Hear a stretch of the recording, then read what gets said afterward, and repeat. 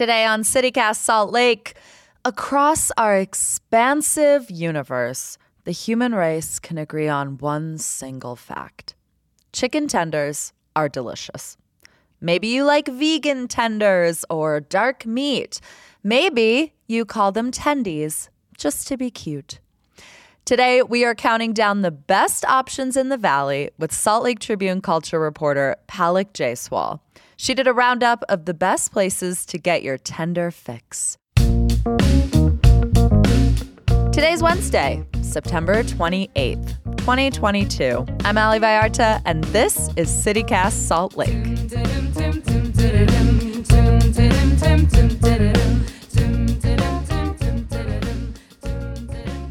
Palak, welcome back to CityCast Salt Lake. Thank you so much for having me back, Ali. My first question for you is kind of silly, but how do you define a chicken tender? I think there's so much that goes into a chicken tender. I think there are different types of chicken tenders. Okay, so there's your regular chicken tender, right? You get at a fast food place. It's dry breading, dipping sauce. But then there's other types of chicken tenders, which people might call boneless wings too, just drizzled in sauce. So for me, a good chicken tender is one that tastes good, period. I'm not picky, so. Okay. Because when I think of chicken tenders, for me, I think of shape, right? A boneless wing is round, a nugget is kind of an oval, and a tender's long. That is a good way to think about it. I feel like I would agree with that. But I also, like I said, I'm not picky. So anything that is smothered in sauce, I will eat.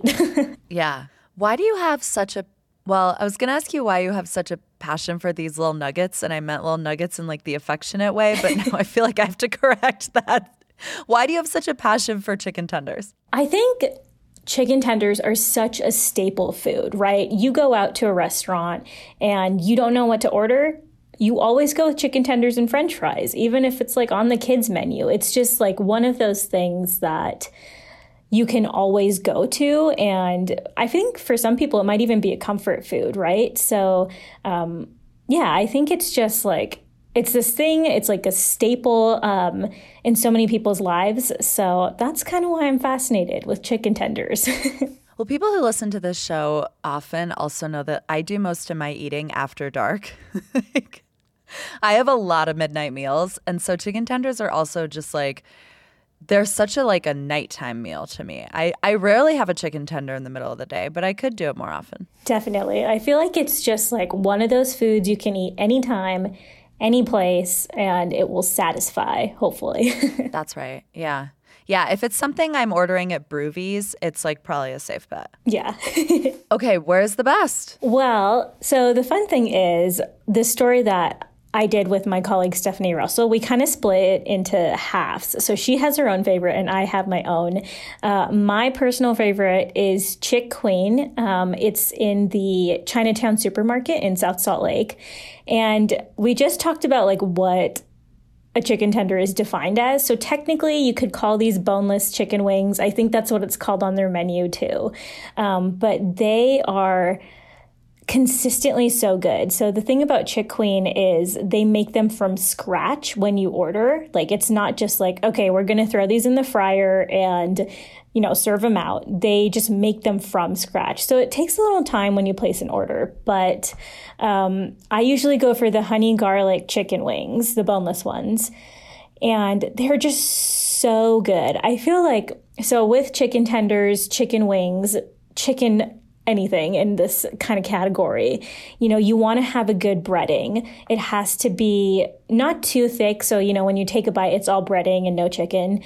And that's exactly what these ones are. And you can choose what kind of sauce goes with them. I usually go with the honey garlic. And so on top, they're kind of crunchy and saucy. And it's just the perfect bite of chicken tender. Oh, that sounds good. So wait, you said saucy. Am I eating these with my hands or am I eating them with a fork? I guess it kind of depends. I think pre-COVID, for me personally, I was all for getting into getting your hands dirty, especially with chicken wings, right? Now I try to eat them with a fork because I I don't know, you're in public, right? So, right. but if you take them home, hell yeah, eat them with your fingers, you know? Yeah. Throw them on a bed of lettuce. Go wild. Yes, exactly. Okay, Chinatown is not necessarily where I would go to get a chicken tender. Like, I think it's not the first place I would charge to. How did you discover Chick Queen? Funny story. So Stephanie and I were actually working on a story about the Chinatown supermarket, you know, what they offered and stuff. And we hadn't gone into that assignment with thoughts of, oh, we're going to eat a bunch of food while we're there reporting on this. Seems naive, but okay. And then we kind of fell upon this place, and the owner of the shop was one of the only owners around when we went. And so we were like, okay, we'll eat here. And I just like fell in love with it. And I have lived in that area my entire life in Utah, and I just never knew it was there. And so it's kind of one of those not so hidden gems probably now that we've reported on it, but it's just so good and it's so underrated. Yeah. In this reporting journey, what were some of the runners up? So for me, I really liked Mr. Charlie's Chicken Fingers. They have locations in Murray and in Draper. This one is kind of controversial, as we found out on Twitter. Stephanie and I put out a poll, and people were either very for Mr. Charlie's or against it. I liked it because you can choose fried or grilled chicken tenders, or you can do half and half. Okay. Yeah, I know. It's like I never want a grilled chicken tender. I'm going to be real. But exactly. Those people are out there, and I respect them. Yeah, I thought it was cool. I mean, definitely not for me. I agree. But I think for people who might want that option, it's really great. And it's kind of this like southernish place. You know, it comes with a bunch of sides and stuff like that. But what really got me was the breading. So it looks burnt. Like when you order them, you're like, they burned my chicken tenders. And then you take a bite into it, and it's actually pretty good. Like, it doesn't taste burnt. It's just super crispy and like a nice, like exactly what you want from breading. You know, it's not super hard to bite into. It's not super soft. It's just like that perfect amount of crispiness. So yeah, that was one of the runners up. And then my second one was probably very random. It's a Cinemark at Jordan Landing, a movie theater. And I wrote about this in the article. Like, I don't think there's an exact science to making a perfect chicken tender, but these movie theater employees have got the magic. They fry those chicken tenders perfectly every time. And you just pull them apart, and the chicken is white and perfectly cooked, and it's so good. So you wouldn't expect like going to a movie theater and finding really good chicken tenders, but I really love them. And when you're not feeling the whole salty popcorn thing, I think it's perfect. Yeah.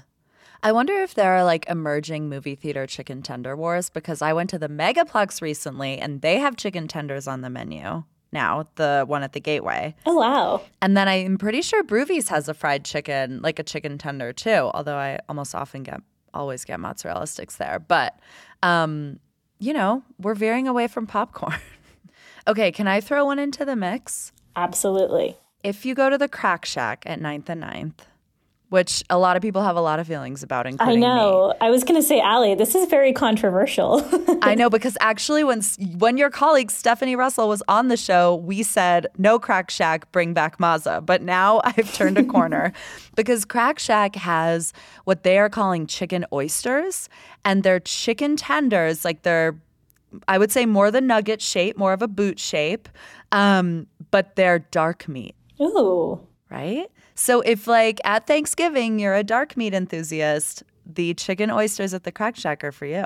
Wow.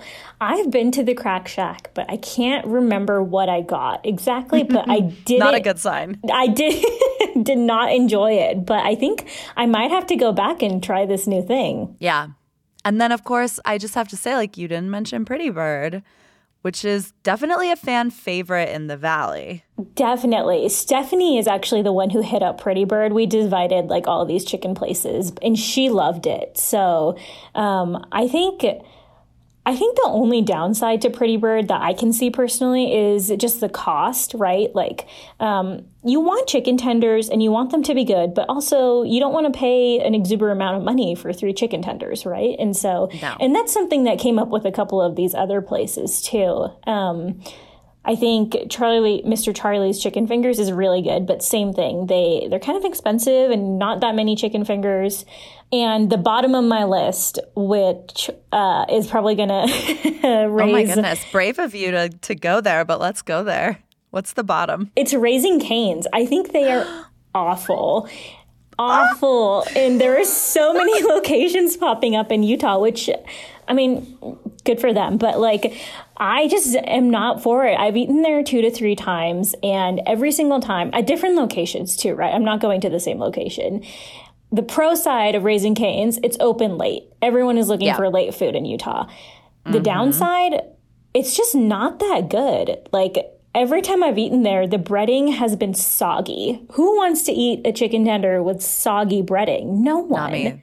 That's actually the worst thing that can happen when you bite into a chicken tender. So, I don't know. I just, I'm not the biggest fan. I know they're like a huge contender in the chicken tender game here in Utah now, but not for me. And I think they have this special sauce, right? I think it's called Cane sauce. For Utahns, like, honestly, I think it's just like an elevated, in quotation marks, version of fry sauce. Like, they just put a bunch of extra spices in there. It's just fry sauce, but fancy fry sauce. So, I don't know. Wow. I mean, someone had to say it. Thank you for your bravery. I know the Raising Cane's fans are going to hate me for that, but I took one for the team. We will not be sharing your handle in this episode. What's missing from Salt Lake's chicken tender game? I think someplace that is consistent is what is missing. I would argue that Chick Queen is probably the closest to being consistent, but like, again, it goes back to like, is there like an actual science to how long you fry them, or, you know, at what temperature or whatever? I just think you can go to X amount of chicken tender places and have a different experience than whatever I had or Stephanie had or even you had. So we need a place that is consistent all the time. Yeah. Sometimes I wonder, though, I'm like, is it the place that's inconsistent or is it us?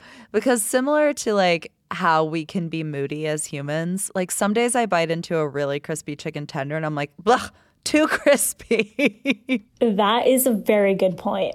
I think the chicken tender experience is unique to everyone, and that is the main takeaway. You just have to find the chicken tender that meets your moment. Yes, absolutely. Palik, thank you so much for chatting through this with me. Such a blast, and now I'm very hungry. Yes, I am too. Thanks so much for having me. It's always fun to be on the show.